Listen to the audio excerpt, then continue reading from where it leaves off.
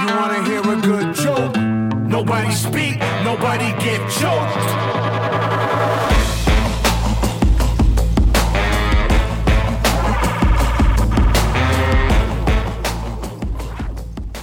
Sports fans, it is Friday here on 89.1 KHOL, and Teton Sports Talk is here to bring you a little bit closer to your weekend. I'm your host, Massey Zeman, and down in Texas, it's Graham Trainor.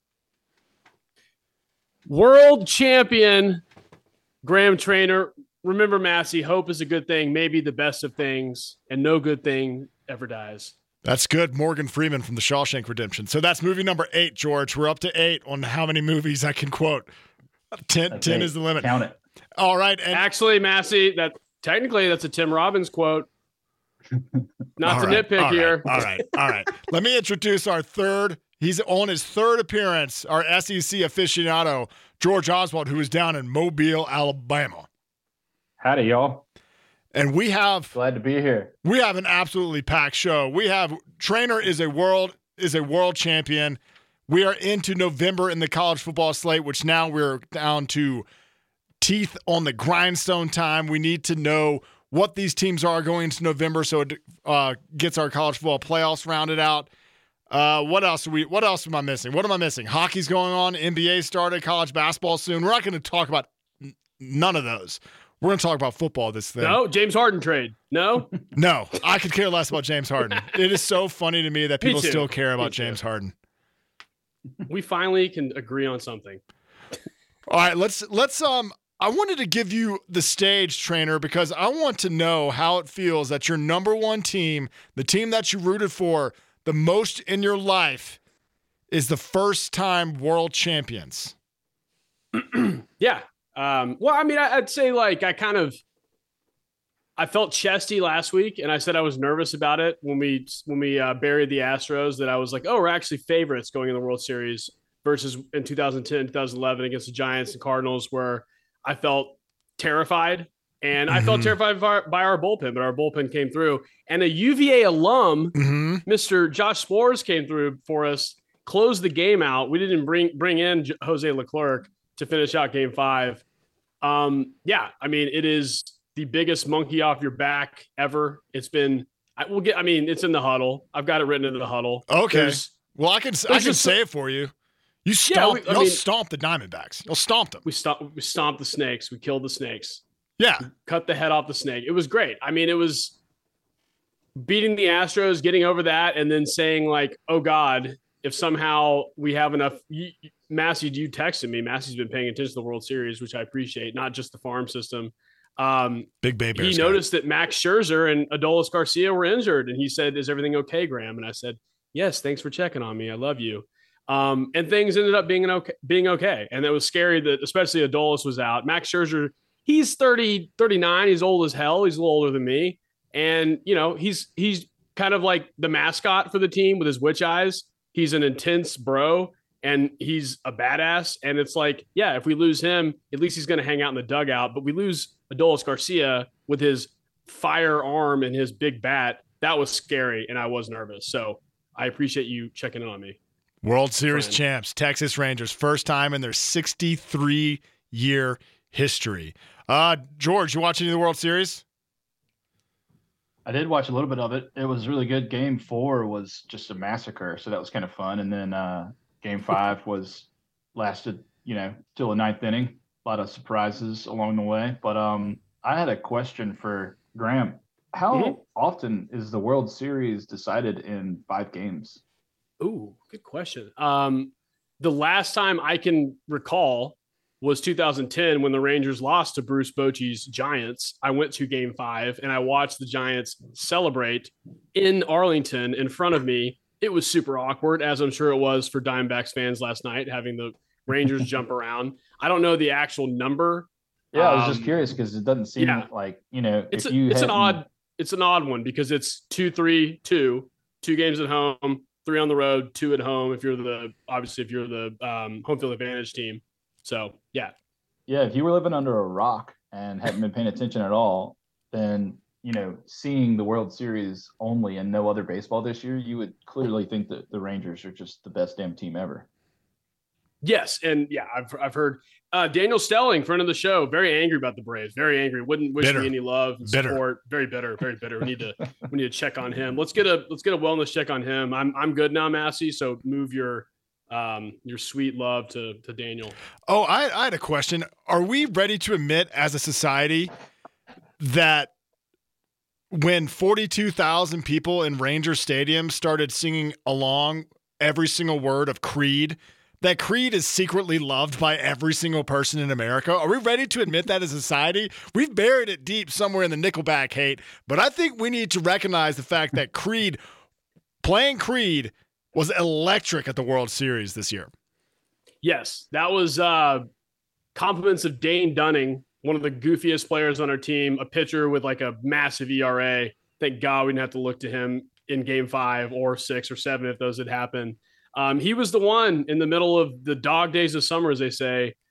We were down a little hard. We had, gotten Max Scherzer. We went on a little bit like we're kicking ass, we're winning the division. Then the Astros and Mariners all of a sudden started storming back and taking our division away from us. And player morale was down. He started playing Creed, which I'm sure he's probably born in like, I don't know. He's one of those kids. It's like, oh, I found this Creed band. He didn't live through Creed. I found this like, Creed CD. Who are these guys? Ironically, I'm going to play this garbage rock and everybody's going to like loosen up. And that's what happened. And so it became the anthem. Well, I'm ready for them to come back. They're probably going to announce a world tour here shortly. All right, we have an absolutely packed show. We need to get to it. We have a huddle. We have the Baker's Dozen. And we're going to plow through as much as we can. If we get to the end of the episode and you're listening to it on the radio, download our podcast. We'll finish off all our picks, and you can hear it there wherever podcasts are available. We are Teton Sports Talk. Now, the huddle consists of 5 segments. The good news of the week, the critical number of the week, something you're stuck on, your quote/question of the week, and your GOAT of the week. George, I'm going to start with you this week. Give me your good news. So I know you were looking for a segue to get to college football, but you're going to have to hang on another second because my favorite quote was a late one, and I just want to suck my thumb and eat ice cream. That sounds... I appreciate that, George. Yeah. I know where that came from. That sounds like every head coach after a loss in football. Unless you're Sam Pittman, then you love drinking beers. False. That's why I liked it so much, because it's the Diamondbacks coach after the game in a press conference is just like, he looks like he's about to just fall into tears.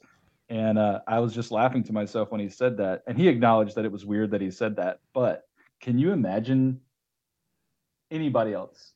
The first one that comes to my mind is Saban. Can you imagine Saban saying something like that? No. It sounds like something a loser would say. And granted, in that moment, he is a loser, but that sounds like a broader statement of his mental state. That's brutal. And if I was the owner of the Diamondbacks, I'd like pull him aside like 2 weeks later and be like, I don't want to ever hear you say something like that again. Don't you ever say that again. Yeah, that's like a knock on the his wife has to knock on the door leading down to the basement, like, honey, did anything? And the first half of that quote is like he just wants to like get out of town. He's gonna go like sit in a tent for a little while. And he wants to go camping. That's where it started, and it went weirder from there. Oh, maybe he just wants to pull a Ricky Williams and just get as high as humanly possible and live on a beach in Australia. Yeah, I mean, Arizona doing peyote in the desert. I'm sure that's what it's a thing. Torey Lavulo's doing right now. But it reminds me of the old basketball movie, kids. When it's like at the end when it says, or when the losing team in the locker room interview, where it's like, it seems to be raining SHIT on Joe Cooper. It's like, why do we have these manager awkward corridor like hallway interviews where it's like you have the sad manager interviews, like they have to put up with even having the microphone in their face, especially after baseball. It's been 190 plus games, including spring training. It's like, I don't want to do this. Yeah. Just leave me alone. Yeah. I'm just going to hang out with my boys. All right, Trainer, give me your good news of the week.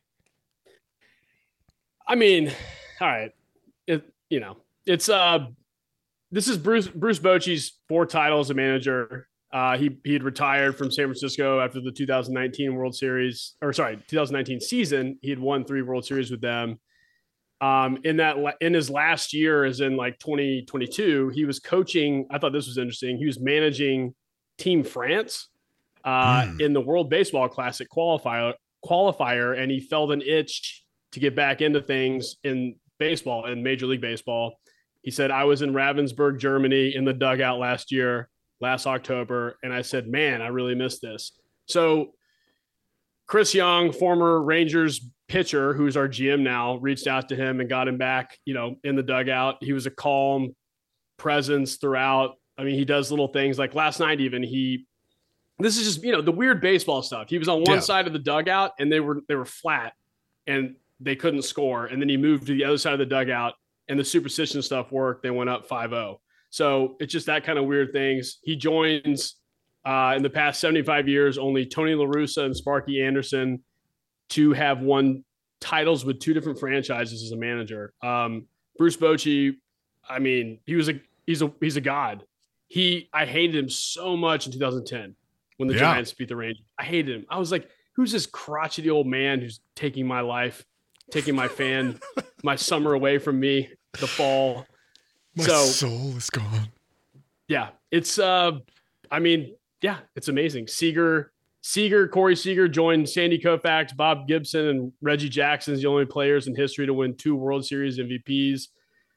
He got a 10-year contract. They lured him away from the Dodgers of all teams. The Dodgers will pay for anybody. And it showed up as the best contract the Rangers have probably ever signed. So, I mean, I don't know what else to say. We went 11-0 on the road. Congratulations, Trainor. This is big. I can tell. Do the Rangers not like playing at home? Is it the fans? Is it me? Yeah. Is it me, Bochy? Yeah. I gotta find. Yeah. So the ESPN headlines would be: do the Rangers hate playing in Texas? Are they a dynasty? So it's exciting, and we look to the rest of the football season. And I don't feel like I have to pretend to think or have the Cowboys actually promise me anything anymore. I feel very free. I hate the world less today. So I feel happy. Yeah. Good for you. Yeah. Thank you. All right. Enough of that. I want you to bring back, I want to bring you back down into the misery fandom that sometimes we normal sports fans can, Well, I got one. All right. My mini good news. You'll like this. UVA finally gets out. CBS does a bottom 25 football teams in college football. Yeah. I try to avoid that. I see where you're going. So does UVA. They finally got out of the bottom 25. So nice. I'm humbled. So they put us out of the top 25 for taking an injured Tyler Van Dyke to overtime last week. That's pretty sick. Well, before the UNC win and then the Miami loss by 3, it was like, all right, it's time for UVA to graduate to the non-bottom 25 in college football. They're only Georgia Tech's only favored by 3.5 this week. I was shocked by it. All right, we got to move on. My good news of the week: y'all have all heard of Red Zone, but now this Saturday they're gonna try this out. They're gonna try a college football Red Zone with host Pat McAfee and Reese Davis. They're gonna host it in prime time and go from game to game, for all the significant plays. Just like Red Zone, I think this is exactly what college football needs because there's so many college football games. You can't keep track all day. It's going to be great to have Pat McAfee, who I think is an emerging football personality that I like. I'm glad he's hosting it. Reese Davis has been on my television for I think the better part of 25 years. So he's the foundation of college football not analysis, but let's say announcing. And then you have Pat McAfee as the new wave guy. Yeah, I say Reese Davis and Chris Fowler and Kirk Herbstreit are they're like your uncles, and then McAfee's like your weird older brother that wears black tank tops all the time and stands up. Yeah. Do you like George? Do you like Pat McAfee on College Game Day? I haven't watched enough of him, but he sure is blowing up this year. And I didn't know about your good news of the week. I mean, I'll watch it. Yeah. It seems like something. It's on ESPN too. No free ads, ESPN. But it seems like something that I want to at least look at. It's going to be an experiment. I think previously in television past, there was no room for error, so every television show had to have a hit their target audience, blah blah blah blah. But now there's so much content out there, and people stream YouTube videos of all of them sitting around watching football. Why not have ESPN do it and kind of copy that model? All right, we got to move on. Yeah, there's Go ahead. Well, there's so much money too. They're like ESPN is probably like, you know what? Yeah, we can afford to like burn through a small pile of cash to see how this goes. Yeah, it seems to be that way. Although they don't keep any, they don't pay any of their talents. They let Pollock go. I would see Pollock and Pat McAfee break down games. Where did Pollock go? He got fired after he told Nick Saban he wasn't the greatest coach in college football. Are you serious? Don't do that. Well, Yeah, he did it. He did it last year before the college football playoff or the SEC championship game, and he didn't get rehired this year. Coincidence? Coincidence? I don't know. I think not. Don't come. I'm impressed. I'm impressed ESPN is beta testing something. They're the most polished, they're annoying. They're corporate. They're polished. Like to beta test in an ESPN program that blows my mind. But I'm excited. I'm excited. But we're going to watch it. I'm going to watch it. Yeah, I'm going to watch it. Yes. All right, George, give me your critical number of the week. Thank you for asking. My critical number of the week is 10. Miss Davis from Varsity Blues. She's a 10. She's an effing 10. The ranking of Old Miss. It is week 10, and I'm just really excited. I feel like it's critical because come Sunday morning, the whole college football landscape is going to be so much more clear. Yep. And right now we're just like, well, I mean, Georgia is good. Ohio State is good. But there's this ellipses after every statement that somebody's saying. It's like whoever's going to get there has to win out.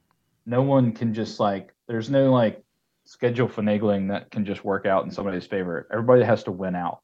And it's really exciting. So critical number is 10 because we're just right there on the precipice where, Sunday is going to be the beginning of the late season. We're at the end of the mid-season, and everything you've done so far isn't really going to matter.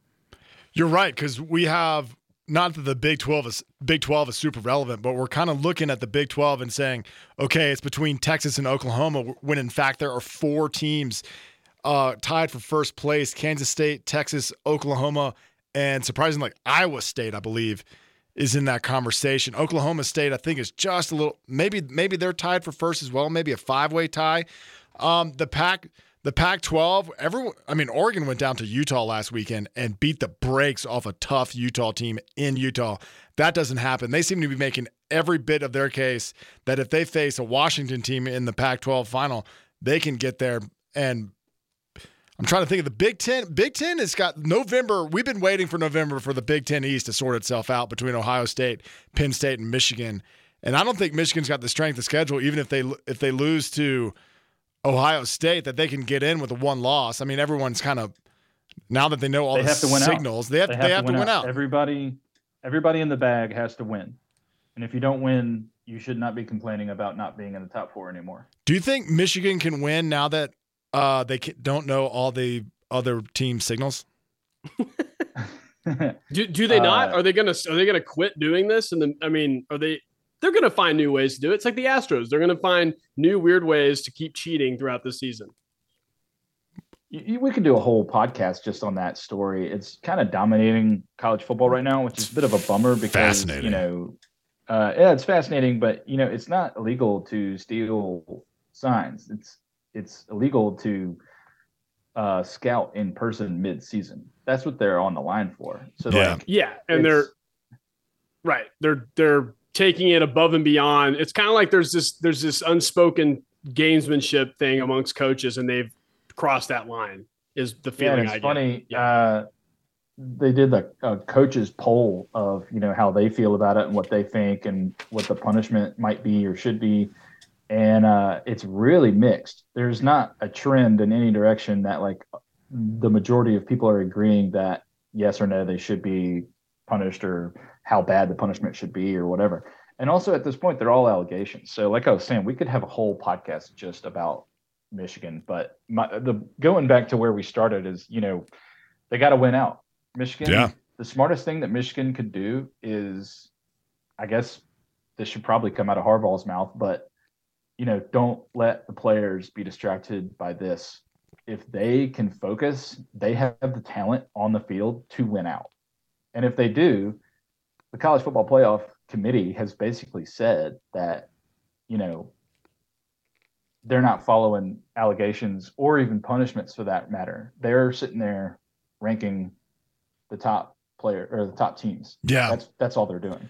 Yeah, they're doing result based like rankings. This is my stuck on, so I don't know if we want to dovetail the Michigan talk into what we're talking about now. I'm just saying we could know. spend an hour. Let's just stir fry the huddle. Let's just stir it up. All right. So my stuck on was the developments that have come on the story, because I think this story is absolutely hilarious. Sometimes you get to college football controversies and they're icky and they're gross and people talk about them. This one is hilarious because, like George said, there is not a clear cut and dry opinion amongst coaches.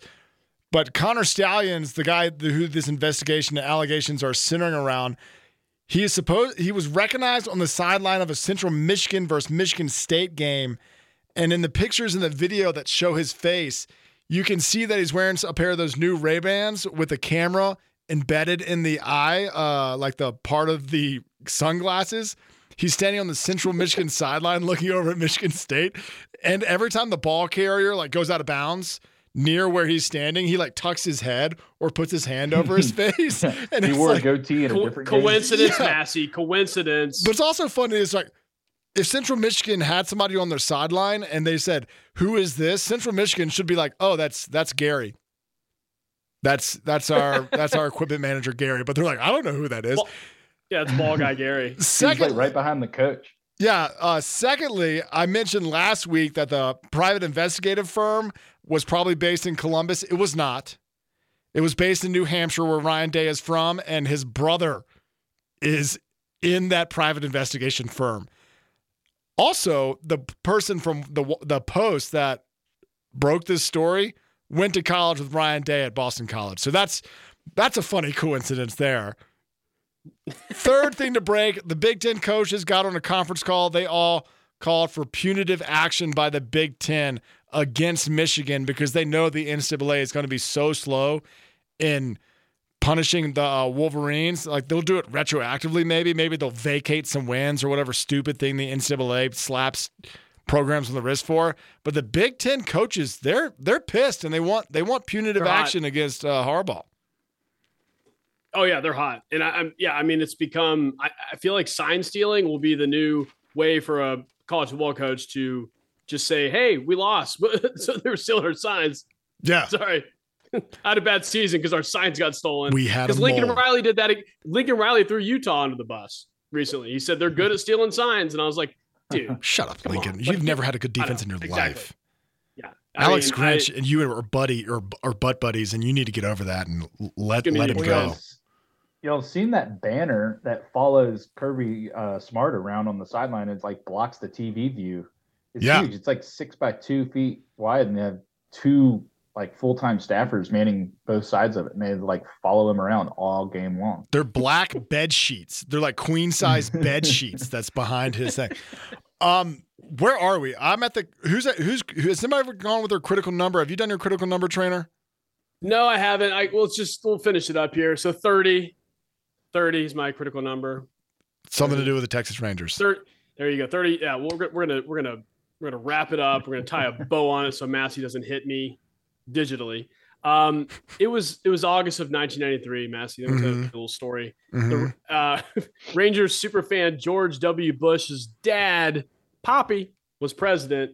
I had to look this up. A Pizza Hut blimp crashed into an apartment in New York City. The Fugitive, the movie with Tommy Lee Jones and Harrison Ford, had just come out, and a little freckled buck-toothed kid sat and watched Nolan Ryan beat the hell out of Robin Ventura. That was my first Texas Rangers memory. I was 9 years old. My brother happened to take me to that game. And it's just, I'm here now. I feel good. You're a champion. A weight is lifted. I'm a champion, and I've earned this. I love it. I love it. I had a critical number. I'm going to jump in here. Go ahead. I'm going to jump in here. Oh, please. Graham is the gut of the week. There it is. I love this. That's how this, you get invited back on TSD. I love this random quick fire huddle. This is fun. All right. You know what, Trainer? Bedlam. Trainer, give me your stuck on this week. Oh, Josh McDaniels. Why was he ever hired in the first place? He is such a fraud. Worst coach ever to get a second chance in the NFL? I think so. He got fired at like 2 a.m. They had trade offers for Josh Jacobs, for Devonta Adams. Hunter Renfrow was supposed to go to the Saints for I saw that. For God's sakes. Like, and now interim head coach Antonio Pierce, formerly a linebacker of the Giants, who beat that Patriots team that was like 19-0. Quote, "I'm a former player. I touch former players. They're going to feel me. I need to feel them." What's the Raiders are playing on Monday night? What's that term, Massey, you say when one for the new Gipper? Win one for the skipper. Yeah, the skipper. So we got a new skipper, it's Antonio Pierce, and I'm excited. I just can't believe Josh McDaniels. Like, I can't believe anybody believed in him for a second chance, a second term, whatever you want to call it. Like, it's just, is he going back to Belichick? Is Belichick going to be the coach of the Patriots? Will he have a job as an offensive coordinator when he walks back to Boston? Yeah, I think Bill Belichick likes to rehire his old coordinators because I don't think he feels like explaining anything to anybody anymore. He's like, I've explained myself 1,000 times. Can I just have people in here that understand how I operate so I don't have to, so I can do less and focus on other details than coaching these coaches how to coach?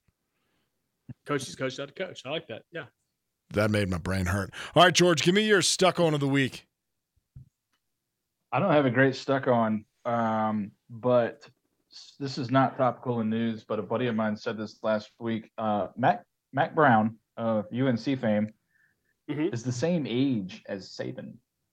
Whoa. Saban just dyes his hair. Does Saban dye his hair? Strawberry blonde? He has a strawberry blonde dye that he puts in his hair? Maybe. I think what you're seeing is like the sun.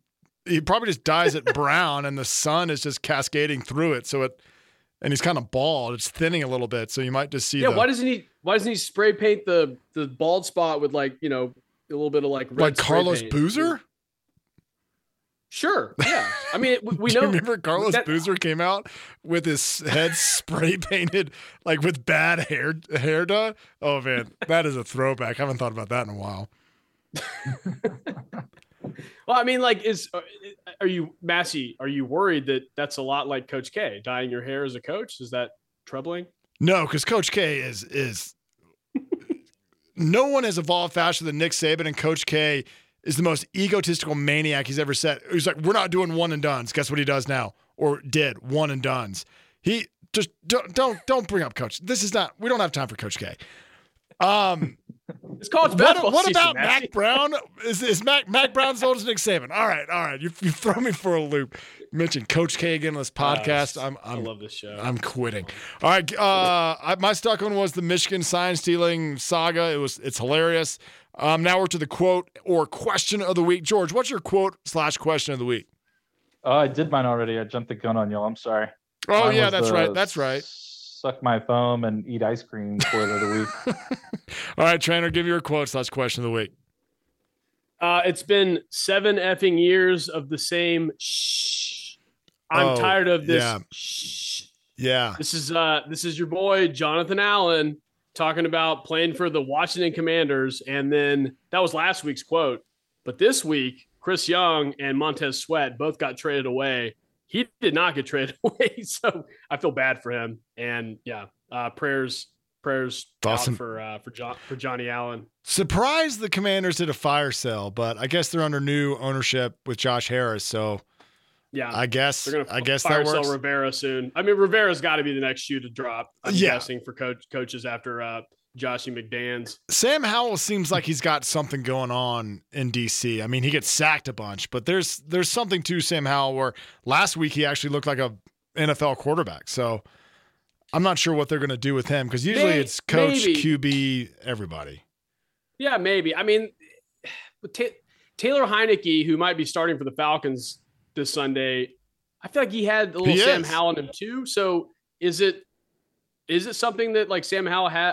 I don't know. They're going to draft a quarterback in the draft probably, but Taylor Heineke scored 20 points in the second half, and the Falcons lost to the Titans 23-28. Yeah, pretty good stuff. My quote of the week: when my time on this earth is gone and my activities here are past, I want them to bury me upside down so the critics can kiss my ass. Nicely done. said by Bob Knight. May he rest in peace, the legendary Hall of Famer Bob Knight, who won, I didn't know this, won a national title with Ohio State in 1961, playing a small role coming off the bench. 3-time national champion, 76, 81, 87. He was undefeated in 1976. He's been to the Final Four 5 times. He's a 3-time AP Coach of the Year. He was controversial. He was foul-mouthed, and people loved him. He was on your television, and when he was on your television, you watched.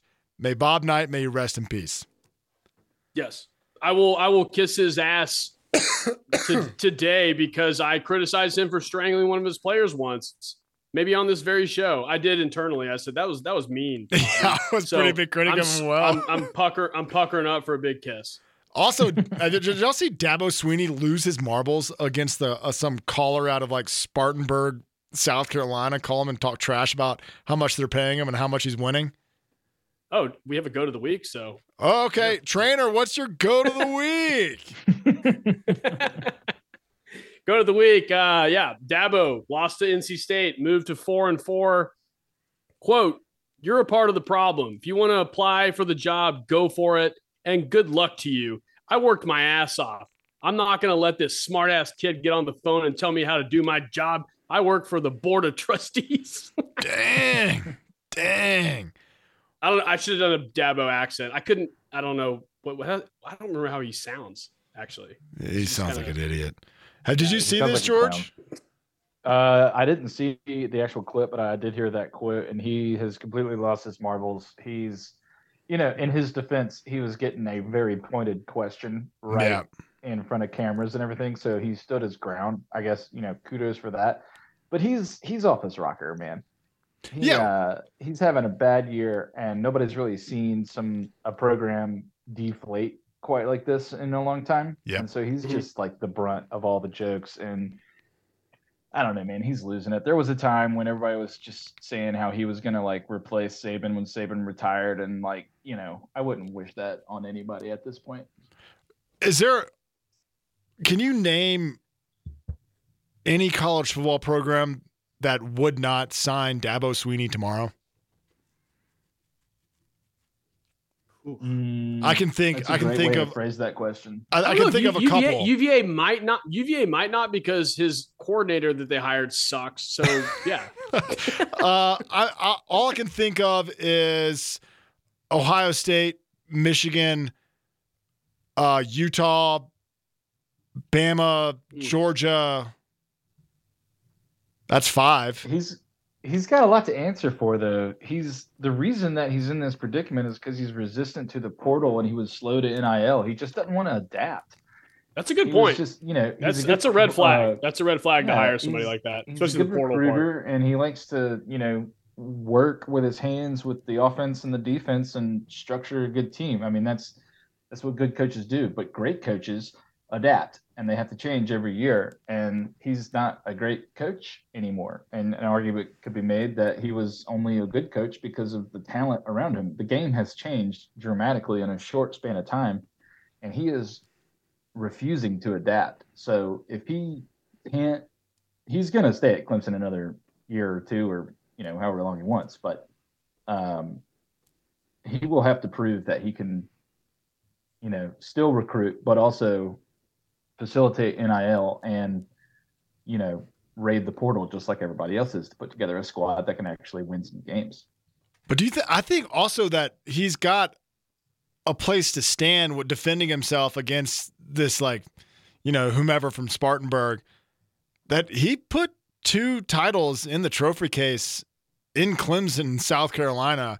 He stood toe-to-toe with Nick Saban and in one national championship, my kitchen was clean. The dishes were done. I went back in and it was 50-7 or whatever it was. I mean, he beat the brakes off. Yeah, and he did it by himself obviously with the help of his coordinators who are now head coaches, one at Oklahoma and the other at Virginia, with varying degrees of success. So there is something to be said about what he's done for Clemson, South Carolina, and it's worth noting. But he is having one bad year, and the sound bites that he's given out make him look pretty silly. All right, Yeah, George, all signs point to another bad year next year. Yeah. Yeah. And he's actually like, I don't know if this is actually going to materialize anything, but he and Brent Venables were accused of stealing signs against LSU in that 2020 national championship game. And supposedly LSU found out about it, changed it up, and they scored 5 touchdowns in the next 6 drives. I found that on the internet somewhere. So I thought that was interesting that they were kind of, sign stealing's all the rage. So had to bring that out. Ryan Day might have just ruined it for everybody else. Him and his brother were like, he's stealing sign, and all the coaches were like, shut up, dude. Shut up.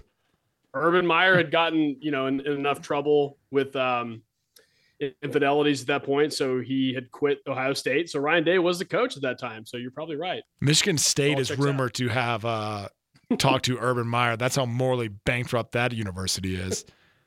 God, that's state of football. Brutal. All right, George, give me your go to the week. My go to the week, I guess, is Ohio State, and it kind of has a pointed edge to that. Mm-hmm. They are the GOAT of the week. They will not be the GOAT next week or the next week or the next week. They're not going to hold on to their number 1 seed. They're not going to be able to do that. The way this is all going to shake out is all right. If they can beat Michigan, which I don't think they should have beat Notre Dame. Notre Dame, I thought, was the better team on the field. But, they're getting all this praise for having strength of schedule. And in my eyes, they're not going to be in that number 1 spot. I think whoever wins the SEC championship is going to be number 1, and likely Michigan's going to beat Ohio State, unless they get distracted by all this stuff that Harbaugh is bringing into the locker room. So they are the GOAT of only this week. Oh, so they did come out with number 1. Do you think part of the playoff committee looks at their initial rankings and they say, well, this will sort itself out a little bit? That's why it's funny to talk about, because they'll be the first ones to say that, they have all these stats like 7 of 9 teams that started in the number 1 spot actually ended up there. It's like, well, y'all haven't been around that long, and that's kind of adverse to your marketing campaign that, the first week is kind of meaningless, and it's not predictive. The CFP rankings are not predictive. It'd be kind of fun if they were, but they're not. And they are purely like, if COVID came roaring back out of nowhere and we only had 1 more week to play the game, these are the top 4 right now. And it'd be hard to argue against that. It's pretty accurate right now, but it won't be accurate at the end of the year when it matters. I like that.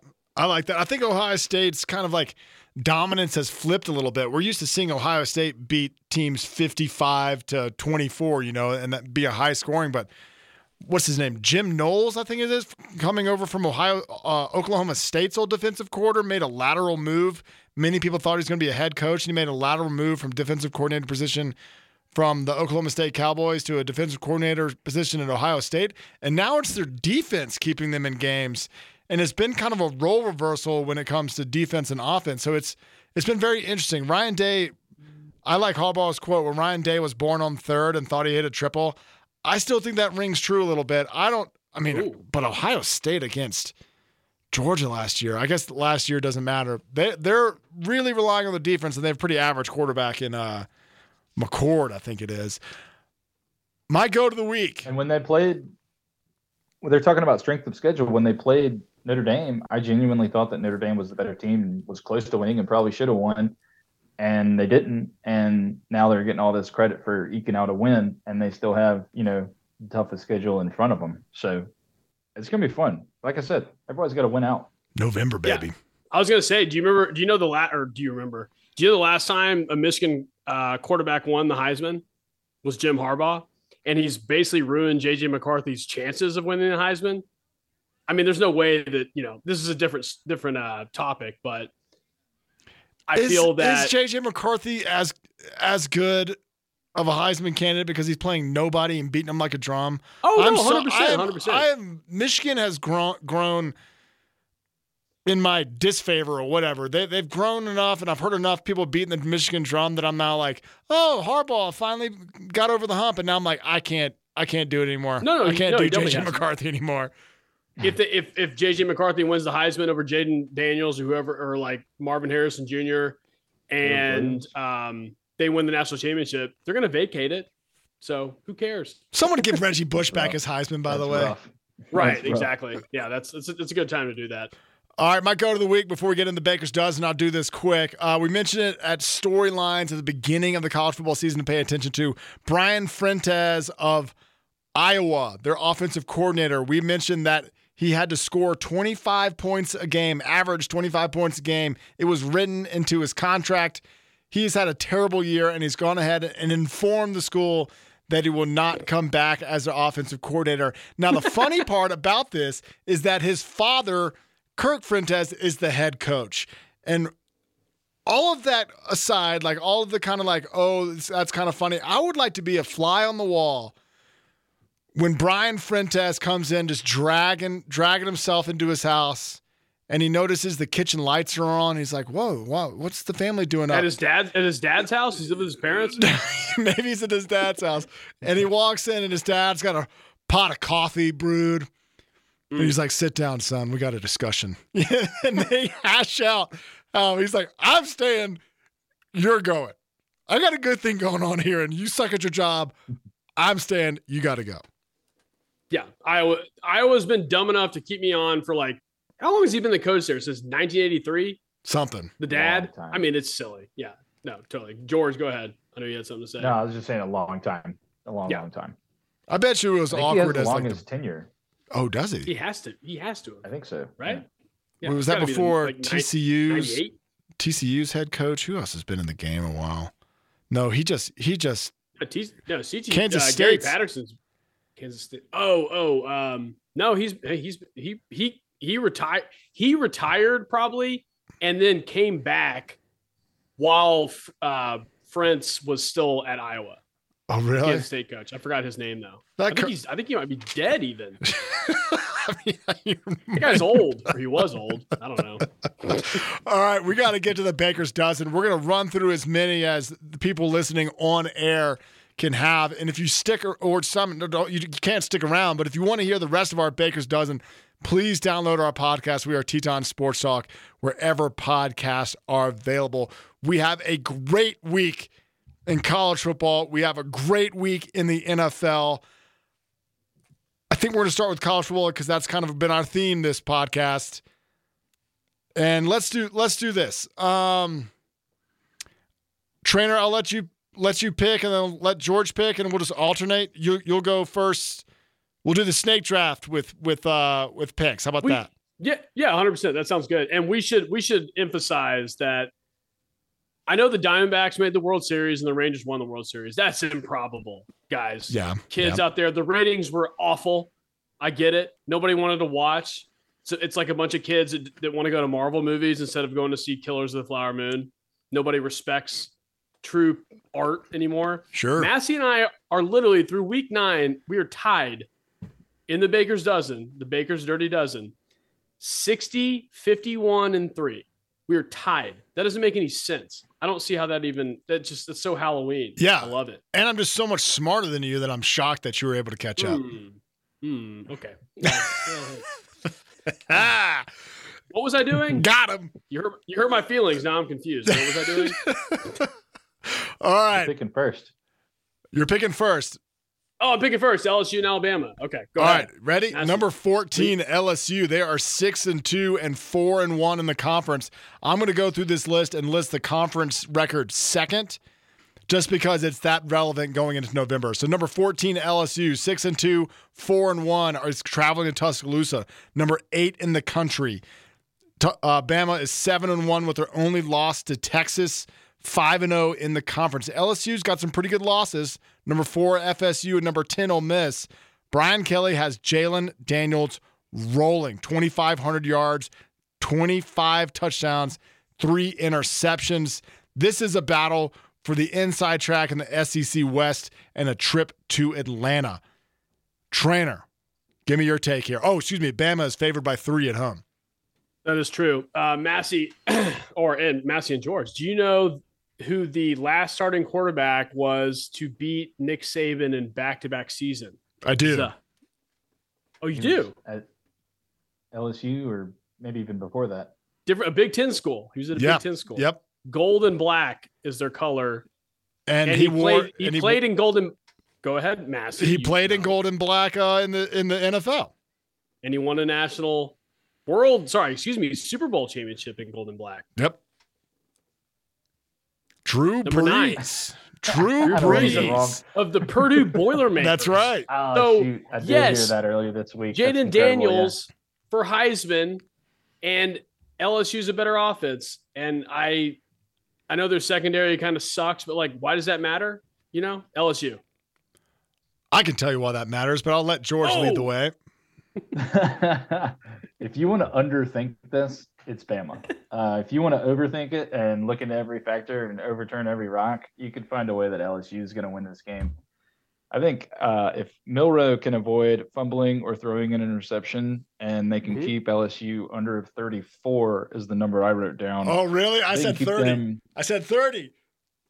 I think if they can keep them under 34, Bama's going to win. But if Jaden Daniels has, the night that statement wins. The Heisman win. And if Milroe has even like one turnover, especially an interception, then there might be some magic out there that LSU grabs onto. But like I said at the beginning, if you want to underthink it, it's Bama. It's at home. Bama's on. They struggled earlier in the season, but they seem to have turned something on now. And I think it's kind of funny that the spread is 3. Whoever wins this is going to be more than 3. Yeah, I'm under the impression that Bama might. I can't tell. Bama is really good at defense. Kevin Steele has that defense humming. Now, when it comes to the offense, I don't know if the run game sets up the long ball for Jalen Milroe, but it seems like the long ball might just set up the long ball. They go for chunk plays with Burton and Bond. I said if their defense can hold LSU under 30 points, that might be the ticket. But also Alabama depends on the explosive plays, and LSU ranks 105th nationally against that statistic. Now, explosive plays are for 20 yards and more. LSU's defense is so bad. I think they're ranked 128th out of 132 or something like that in total defense. If Jalen Daniels, who's averaging 11.5 yards of completion, that is a first down every time he drops back. He has a 73% completion percentage. They're averaging over 47 points a game. If they can get that down to 28, 30 by smothering them on defense, it's all about the Alabama's pass rush, and that's the only way I see Alabama winning this game. It's going to be an awesome game. It's going to be the best game of the week by far, and that's why we led with it, because people don't forget, but LSU, Alabama, and Alabama, Auburn, those 3 teams for the better part of 10 years, whoever won those games went on to win the national title for quite some time. There was 5 years in a row. Yeah. The Iron Bowl decided the national title participant, I guess. Yeah. The only unanswerable question right now is, can LSU make their way back? Alabama can. Can LSU make their way back to the top 4 and go to the playoff if they win this game? That's tough. They do have if FSU wins out and they have that loss looks better. The only problem is they lost to Ole Miss. Ole Miss has only one loss in the SEC, which is to Bama, and they're going to have to whatever the tiebreaker is for that. Are you aware of any of those things, George? Not hyperly so, but they lost to Ole Miss, but they also scored 49 in that game and still lost. So it's not like their offense shut down or something. Yeah. So no, I think Ole Miss is probably due for another loss before the end of the season, and also you got to keep in mind that the playoff committee, they like the eye test too. They don't discount that. I mean, take a look at Ole Miss and LSU. LSU's going to pass the eye test better than Ole Miss for sure. All right. Just so I don't piss y'all off, I have Alabama winning by 2. Alabama by 2. Oh, so God. I'm just taking LSU to cover. Give me a break. So I want everybody to know I'm friendly here. That's why I went first. I have Bama in the points. What say you, George? Bama points. Number 5, Washington goes down to Southern California in LA. They take on number 20, USC. Washington undefeated on the year. USC 7-2 with a loss to Utah, and Notre Dame got the brakes beat off them by Notre Dame. Washington's coming off 2 lackluster performances against Arizona State and Stanford. Here's something that might concern you if you're a Washington fan like myself. They allowed Stanford 33 points. 33 points. Stanford scored at 10 points against USC and their terrible defense, 6 against Oregon, and 7 against UCLA. 33 points, Washington. That is scary. It's going to be a shootout. It's going to be fun. I've been rolling with Washington all year. I'll go ahead and steal this. I'm going to take Washington and the points. George, what say you? You got to take Washington. They are struggling right now, and people are, like I said, beginning, if you want to underthink it, take Washington. If you want to overthink it and cook something up and turn over every rock, you could find a way for USC to somehow, you can depend on some old stats from previous games, but no, it's Washington. Trainor? Oh, screw it. Washington gave up 33 points to Stanford, and I've got Oregon and our Big 8 that we have going on. That's right. I think that USC. Did you guys see that protest that happened where there's a bunch of kids that sat on the field because they're mad about the suspension of a professor? What is this, 1967? It was played in Berkeley. What do you expect? Berkeley is. You guys didn't see this? There was like a Occupy Wall Street at the 50-yard line. Anyway, yeah. I mean, I'll be the contrarian. I think USC can outscore Washington, and yeah, Oregon's going to make the college football playoff. So first to 50, first to 45. Who wins? Yeah, exactly. First to 50. I think the over/under was like 76, which I think it might get shattered. It should. All right, we're moving on. Number 23, Kansas State, 6-2 on the season, 4-1 in conference, playing in Austin. At number 7, Texas. Malik Murphy is making the start in replace of Quinn Ewers due to a shoulder sprain. Texas 7-1, 4-1 with a loss to Oklahoma. Now, Kansas State lost to Oklahoma State and Missouri. They're both ranked in the top 25 in the initial poll. Kansas State runs a hybrid quarterback, Will Howard and Avery Johnson. Howard being the more true quarterback, Johnson kind of running a wildcat style offense. Can Texas cover the 4 points here, George? They can, yes. They have no business losing this game, but I'm definitely taking Kansas State just for chaos theory. It's going to be a lot of fun. I think Texas could be caught off guard. Malik Murphy is a gamer. Yeah. But he's still kind of figuring out how that position works at this level and at this speed. But if Ewers was back, the spread would be bigger. Kansas State, if they beat Texas, I have this written down somewhere. The Big 12's chances of making the playoff diminished to like less than 1%. Whoa. Good. What say you, Trainor? Texas by 4 at home. Oh, man. I was the age of the chaos for those first two, but I like Kansas State. The only Texas that matters in Texas is the Texas Rangers.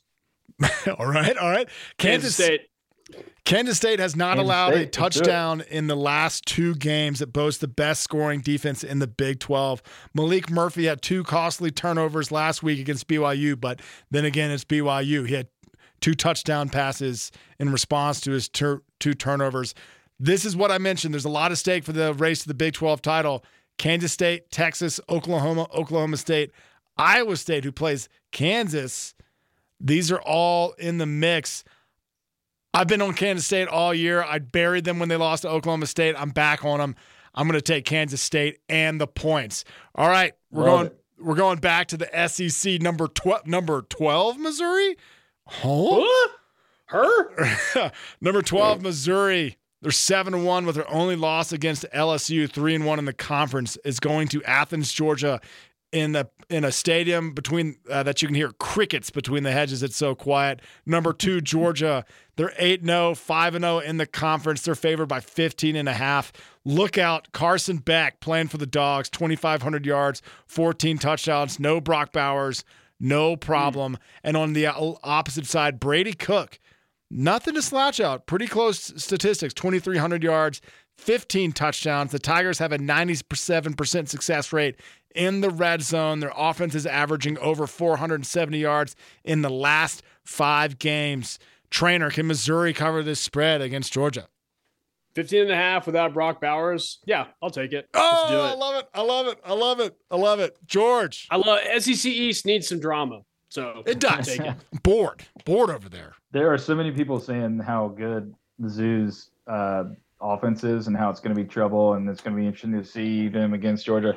Georgia is on. Georgia was not on before the Kentucky game. Georgia is definitely on, and I don't want to hurt y'all's feelings, but I do listen to other sports podcasts, and one of my favorites compared Carson Beck. He said of Carson Beck, it's almost like he's in a video game between missions where he's like not fighting anybody or not rescuing some damsel in distress. He's just like building health, grabbing ammo, stockpiling, earning new weapons like in Zelda or something. He's just like wandering around. He's nice. On his own time, Zelda. dominating.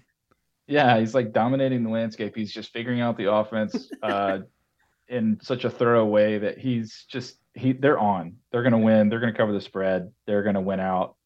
They will definitely be heading to the college football playoff. It just depends on what slate and how the SEC championship ends up. Carson Beck has 4 games with over 300 yards. He has found his new favorite target in Ladd McConkey, his wide receiver. I've said this all along. Georgia has a very soft schedule, but as things have played out, Georgia has gotten better as the schedule's increased in difficulty. And in their final 4 games, they play number 12 Missouri this Saturday, number 10 Ole Miss, and at Tennessee. So they will have plenty of proving grounds for Carson Beck to get more and more comfortable, just like George said. I'm taking Georgia in the points because they are a machine, and I hate them for it. Moving on. Texas A&M. We got to talk about Jimbo Fisher on the road. He is 5-3 with losses to Miami, Bama, and Tennessee, all on the road. Ole Miss is at number 10. They are favored by 3 points at home. They're 7-1 with their only loss to Bama. Lane Kiffin has Jackson Dart and company going bonkers. I think they have 3 receivers with over 500 yards, and their running back Judkins might be the difference in their offense. Texas A&M has lost 8 straight games on the road. I forgot who's picking first. I'm just going to go with George. What say you? Ole Miss -3 at home. I have some fun things about this. I had a backup critical number of 39. Texas A&M hasn't scored a second half touchdown in 39 games. What? Or 39 days. Oh. That would be 4 games ago against Auburn. And honestly, towards the later half of the second half of the season, Auburn's gotten better. A&M hasn't improved at all. And my other thing that I wanted to say about this matchup is it's so awesome. College football is so awesome that in the same breath, we can talk about how the weight of LSU's loss to Ole Miss, and then also this game has a spread of 3 against A&M. Yeah. Like those two things are true at the same time. That's incredibly insulting to Ole Miss. Ole Miss is going to win. They're better than A&M. Jimbo should have been fired last year, but who has that kind of money?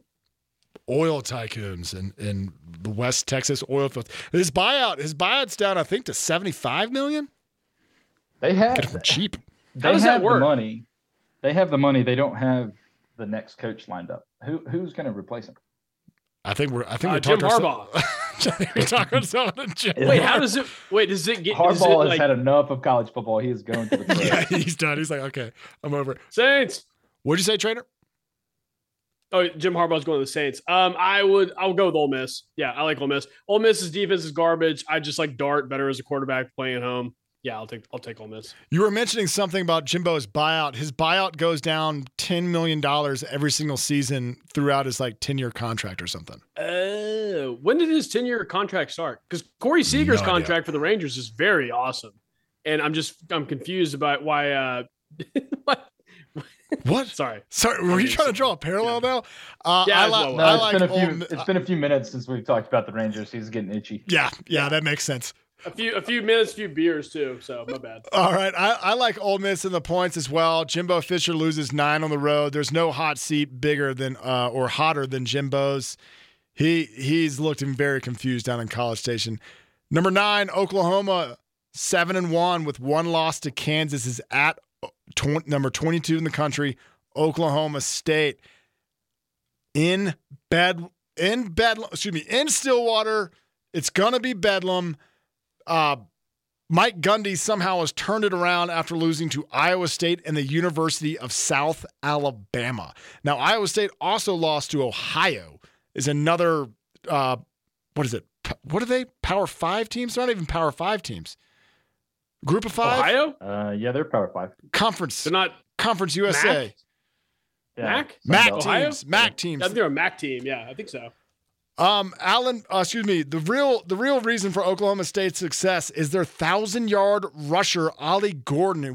He's got 1,000 yards and 10 touchdowns. He barely touched the ball the first 3 games and now has exploded since their loss to South Alabama with 3 games over 100 yards and 2 games with over 250 yards.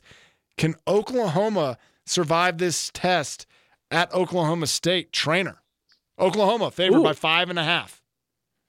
Oklahoma fair. I feel like Massey has played the wild card with me many times, or on this show the past. I feel like Oklahoma State hasn't lost all season because we've been playing Oklahoma State and they've just been on this hot streak. Oklahoma gives up a lot on the ground, and you just mentioned Ollie Gordon.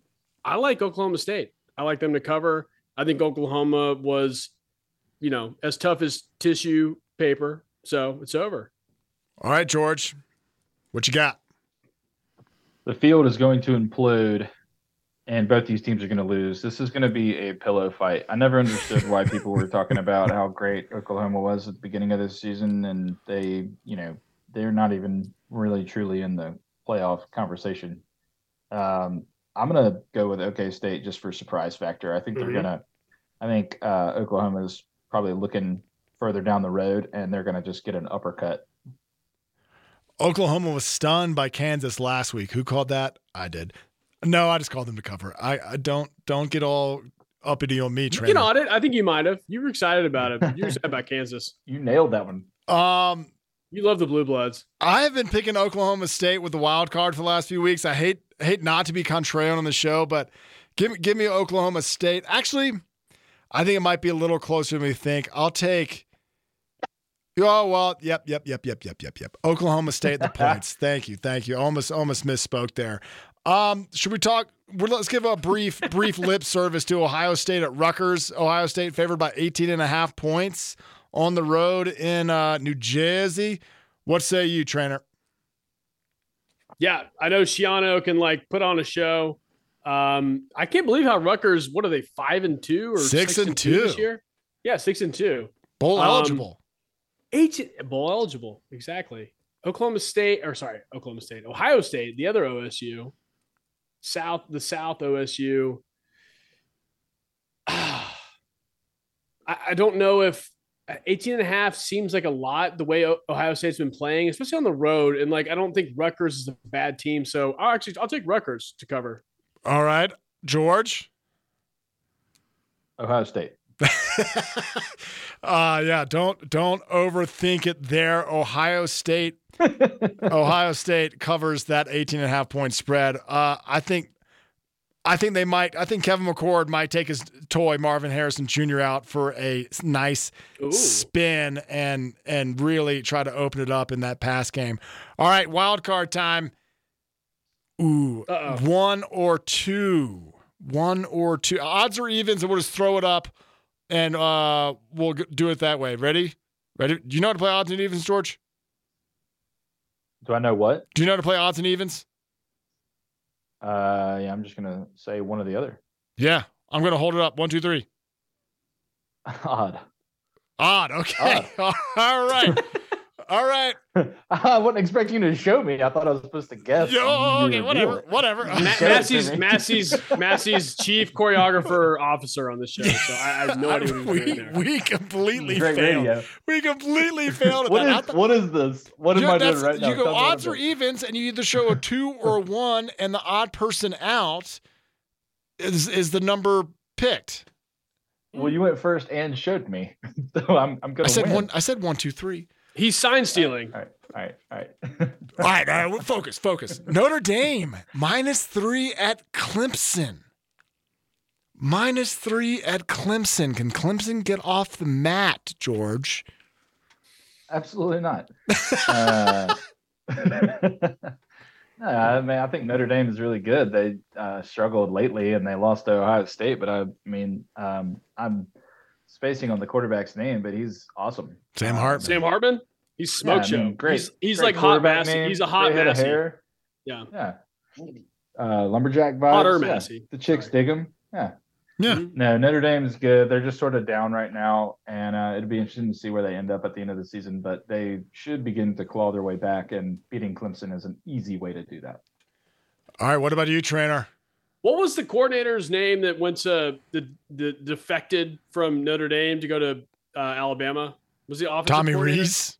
Yeah, Tommy Rees ruined Sam Hartman. I mean, that they were a national championship contender. I'll go with Clemson. Why not? Dabo's down hard. I mean, I feel like this is like we're gonna root for the Raiders to win on Monday Night Football against the Lions. Let's just go ahead and win one for the like embattled Gipper. Noon kickoff Eastern time. I just clicked on the game. It says Notre Dame is ranked first among independents. Like, really? Just give me a break. 7-2 on the season with a loss at Ohio State. And where else did they lose? Somewhere surprising. Louisville. I think Notre Dame's a better team. Should have lost at Duke too. And I don't think Clemson is good. I'm taking Notre Dame to cover the 3. Now let's move on to the NFL, where I didn't write anything down. Here we go. Dallas, the 5-2 Dallas Cowboys faced NFC foe, the Philadelphia Eagles, sitting at 7-1. They are on the road, Trainer. The Cowboys are on the road. Philadelphia favored by 3. Jalen Hurts clearly hobbled as he's playing himself back into shape with a bum knee. How do you envision this game going? So last year, it was a shootout in Dallas, or the last time we played. It was the Gardner Minshew, my doppelganger. Did not be him for Halloween again. Someday I will. When he retires, I'll be him for Halloween. This is a pretender versus a contender. The pretender is Dallas. The contender is the Eagles. Jalen Hurts, God, I wish he was a Cowboy. I feel that going on the road for Dak and the Cowboys, after beating the hell out of the Rams at home, I've seen them lose to the Cardinals. And the Cardinals have actually put up a lot of good fights this year. But I like the Eagles at home. I think AJ Brown just run all over the secondary. We lost Trayvon Diggs. Yep. Micah Parsons can potentially get to Jalen Hurts, but also Jalen Hurts is just he's a badass. Like, he's a gamer. Like, he's not somebody that I'm going to bet against. Yeah, so. AJ Brown is going for his 7th consecutive game with over 125 yards receiving. Is that right? Or 150 yards receiving? 125. Yep, you got it. They are a machine. DeAndre Swift has been an incredible addition to that backfield. The backfield that was a steal. Sneaky steal. Yeah, Philadelphia by 3. I'd even tease it up higher. Dallas does do a good job. Oh, it's not rubbing. Dallas does do a good job of beating bad teams. Philadelphia is not that. They are a good team. Correct. Yes. What say you, George? You got an opinion on this? No, I agree. I think Jalen is probably going to play through a bum knee, and he's probably going to pull it out. He's a gamer. He's awesome. Not really sure what the Cowboys are capable of right now. They seem to be trending in, well, no, I can't even say that. I imagine they're going to. They're trending in the direction of the Jim Harbaugh sweepstakes. Is how I feel. They're Mike trending McCarthy towards their sucks. next game that they have to play. Oh, I think Philadelphia is going to pull this one out. I actually have. You guys like conspiracy theories? I have a question here. Okay. So the Eagles stole AJ Brown from the Titans, and now they at the trade deadline was kind of sneakily quiet, but there was like some actual transactions that kind of mattered. So the Eagles stole AJ Brown from the Titans a couple of years ago. Now they stole the two-time pro safety Kevin Byard.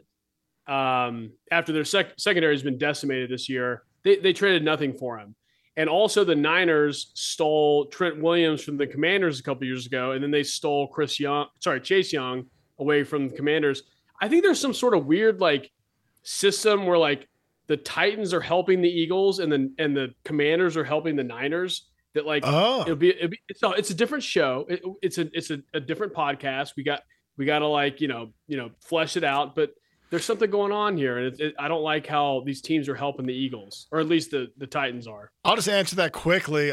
Maybe we have like an NFL tier system, and the Titans are like a farm league team for the the Eagles, exactly. And the Commanders are a farm league team for the Niners. I know that Shanahan spent some time in D.C. Did Vrabel's? He's been a Patriot through and through. Is there any other connection between the Eagles and the Titans that someone's got an inside scoop on some of their players? I don't know. We'll have to look that up. No, unless Jalen Hurts has video of Mike Vrabel murdering somebody and he's holding him like with blackmail. It's possible. Possible. Yeah. Not off the table.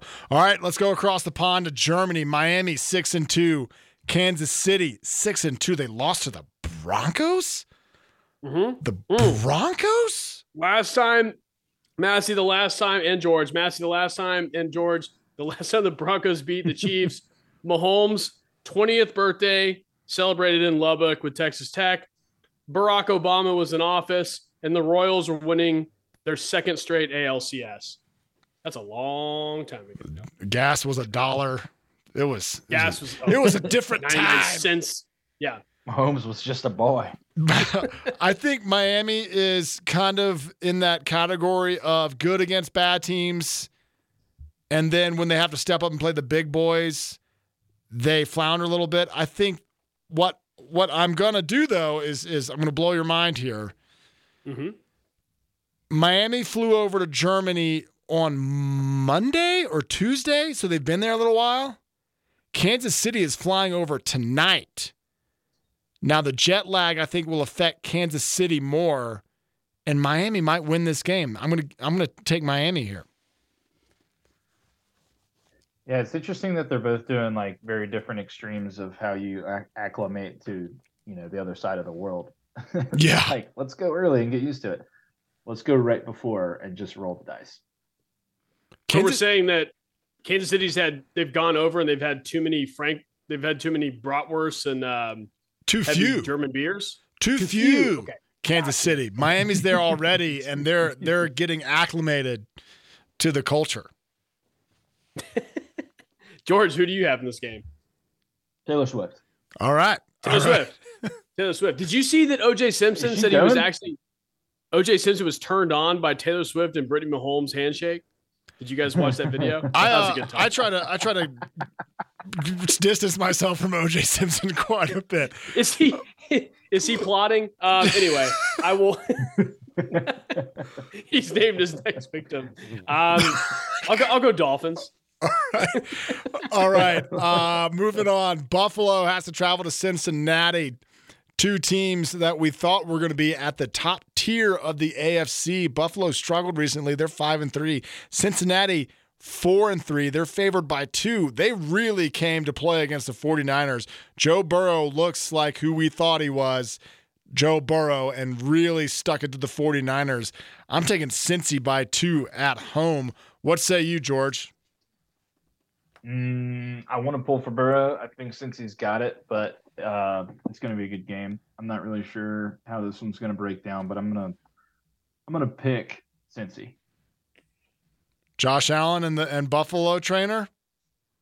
Get right here. It's a tough AFC matchup. So I've looked at a lot of like pretenders versus contenders. The only trash team that we've mentioned so far is the Cowboys. They're a pretender. I think the Bills and the Bengals are contenders. I feel like they've definitely like played down to like how actually good they are. The Bills did trade for I think it's Rasul Douglas, which and they have Leonard Fournette they just signed.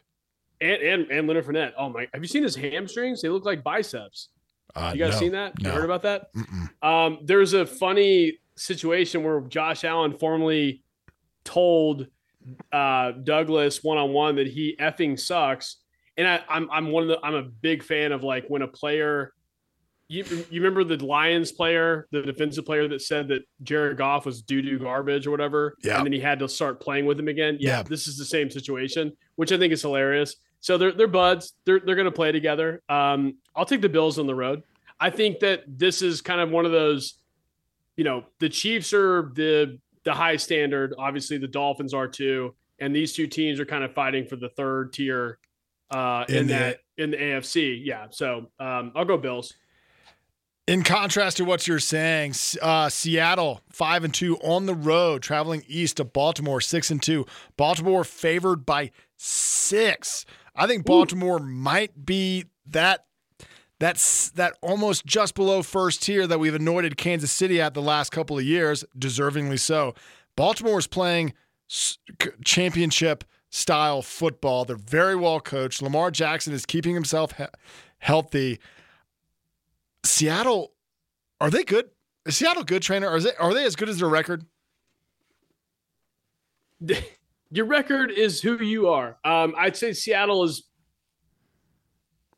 I'd say the way that Brock Purdy's looked with the Niners in the NFC West, I'd say that the Seattle is definitely a contender to win that division. And Seattle did make the playoffs last year, which is surprising because Geno Smith outplayed what we thought he was. They re-signed him, and I do like Seattle, and I like them to cover on the road because the Ravens, Lamar Jackson, I really never know what to think of them. They did go to Arizona. The Cardinals actually have played a lot better this year than I thought they would with a new coach.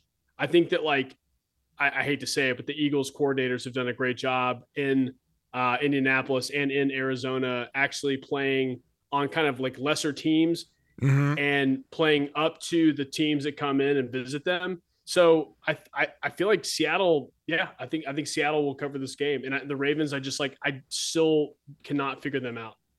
I'll take Baltimore in the points to be contrarian because I think they're the real deal. George, you want to weigh in on this? No, you did good. You got to take Baltimore in the points. They're in home. Lamar's playing really good football. That's a good pick. LA Chargers 3-4 are favored by 3.5 against the scrappy New York Jets, who are 4-3 without Aaron Rodgers. I'm going to say it. Somehow the Chargers have to win a game. Will they do it against the Jets? No, the Jets cover because the Chargers and Brandon Staley are trash. I'm taking the Jets plus the points, Trainer. What say you? Yeah, I mean, it was impressive. Even though it's the Giants and they were so bad last week, they held the Giants to -9 net passing yards. Oh, so bad. So bad. 24 combined punts, guys. That's ridiculous. The Chargers, they murdered the Bears on Sunday Night Football, but going on the road against this defense, I do like the Jets to cover too. So they'll win by a field goal. The Chargers will. George, you like the Chargers or the Jets in this case? Herbert's for real. I would take the Chargers here. I was trying to be different than Trainer, but he copied me. No, I hear you. My bad. I might switch my pick and be in unity with George against Trainer. Last game, y'all ready? I'm ready. Minnesota 4-4. I have no idea who's playing quarterback for Minnesota this week. At Atlanta, who's also 4-4. I'm pretty sure Taylor Heineke is playing for Atlanta. Maybe, just maybe, they'll give it to their 4th pick overall, Kyle Pitts, and actually use him as a weapon. Atlanta favored by 4.5 at home. Trainer, what say you? So this was my mid pick. I didn't have this as a pretender versus contender. These teams, I feel like this is the playoff game for these two teams that blow, that one of them will make the NFC wild card, or the Falcons just win the NFC South. The NFC South's garbage. Sorry, Massey, I still love you. Jaron Hall versus Taylor Heineke. Hey kids, that's what you got to look forward to in this matchup on Sunday. I guess I'll just go Falcons at home because I like Taylor Heineke and I've seen him play before, because I don't know who Jaron Hall is. Never seen him. You're right. I don't know who Jaron Hall is, and I was going to take Atlanta all the way, especially since we know that Heineke is starting. You got any opinions on Minnesota's quarterback situation or Atlanta going into this, George? No, this is tough. I like Josh Dobbs though. He was a lot of fun at Tennessee, and I know he's not going to replace Kirk Cousins.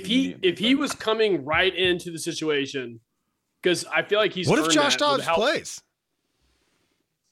Have they announced that? I don't think he's going to. No. I think they've already given Jaron Hall. I feel like it's one of the. So Baker Mayfield last year, I'll give him Baker's Dozen, by the way. Download Teton Sports Talk on podcasts anywhere. Baker's Dirty Dozen. Baker Mayfield was handed a playbook last year for the Rams, and he won that game against the Raiders.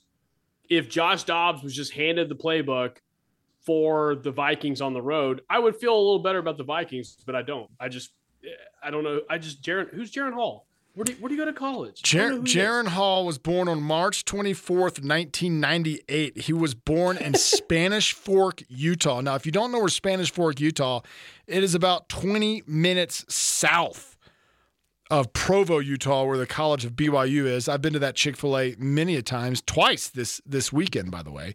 He got drafted in the 5th round in the 2023. So he's a rookie.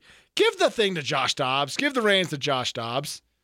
That guy's not doing anything this week.